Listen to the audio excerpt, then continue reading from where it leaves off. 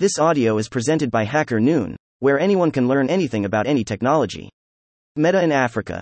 A true love story or an attempt at monopoly? By Apollo JNR. Love at first sight. Facebook, now known as Meta, has fallen for the hidden beauty of Africa. Could it be true love, or are we witnessing a twist of fate? The African tech ecosystem is rising to the limelight. We witnessed its best year ever when it raised over $5.2 billion last year. The adoption of the internet in Africa has increased drastically over the last decade, and one can argue that Meta has contributed immensely to that growth. Thoughts sprang through my mind. Why is Meta so interested in Africa? Why do they keep innovating products and services to suit the most undeveloped continent? In this article, we will take a brief look at some key breakout moments in Africa's tech ecosystem and Meta's impact in those moments, and explain IT's dominance in the continent. The genesis. The African tech ecosystem has experienced slow but incremental growth over the years. In 2007, Kenyan Telecom, Safaricom, launched Pesa Mobile Money, a product I called the mother of fintech in Africa. The product helped launch people with access to mobile phones right over brick-and-mortar banking into the digital economy, the first of its kind on the continent. Pesa Mobile Money wasn't just a groundbreaking success, it also helped carve the booming fintech industry in Africa today, inspiring young generations of entrepreneurs. Fast forward to 2014. There was another leap in the ecosystem when Andela was founded. The company aimed to build infrastructures to help young people in Africa thrive in the digital economy. It built hubs in Nigeria, Kenya, Rwanda, and Uganda to source, vet, and train engineers to become part of remote teams across the globe. Andela gave the continent international exposure, securing over $400 million in funding from Series D, from both local and international investment ventures. 2016 was when things started to really take shape. Internet usage in the continent increased drastically by 8%.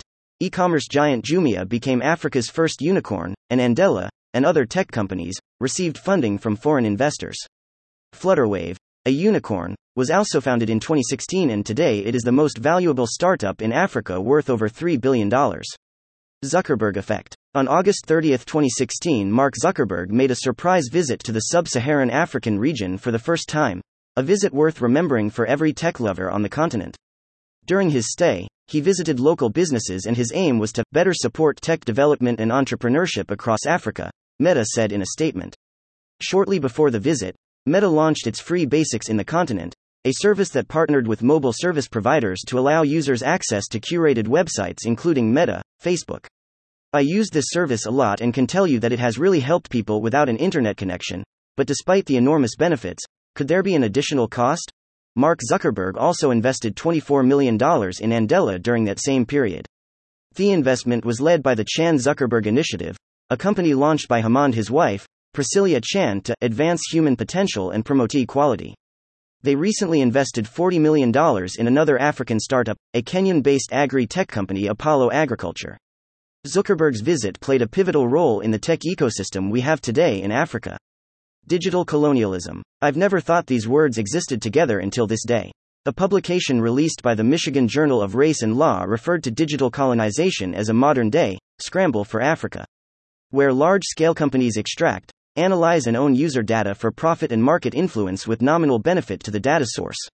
After Meta launched Internet.org, later named Free Basics, in 2013, they came under huge criticism for opposing the principles of net neutrality. After failed attempts to launch the service in India, Free Basics was later banned in India on the allegation of prohibiting discriminatory tariffs for data services regulation. Meta's Free Basics contributed to the speedy growth of the internet, and also the use of Facebook across Africa.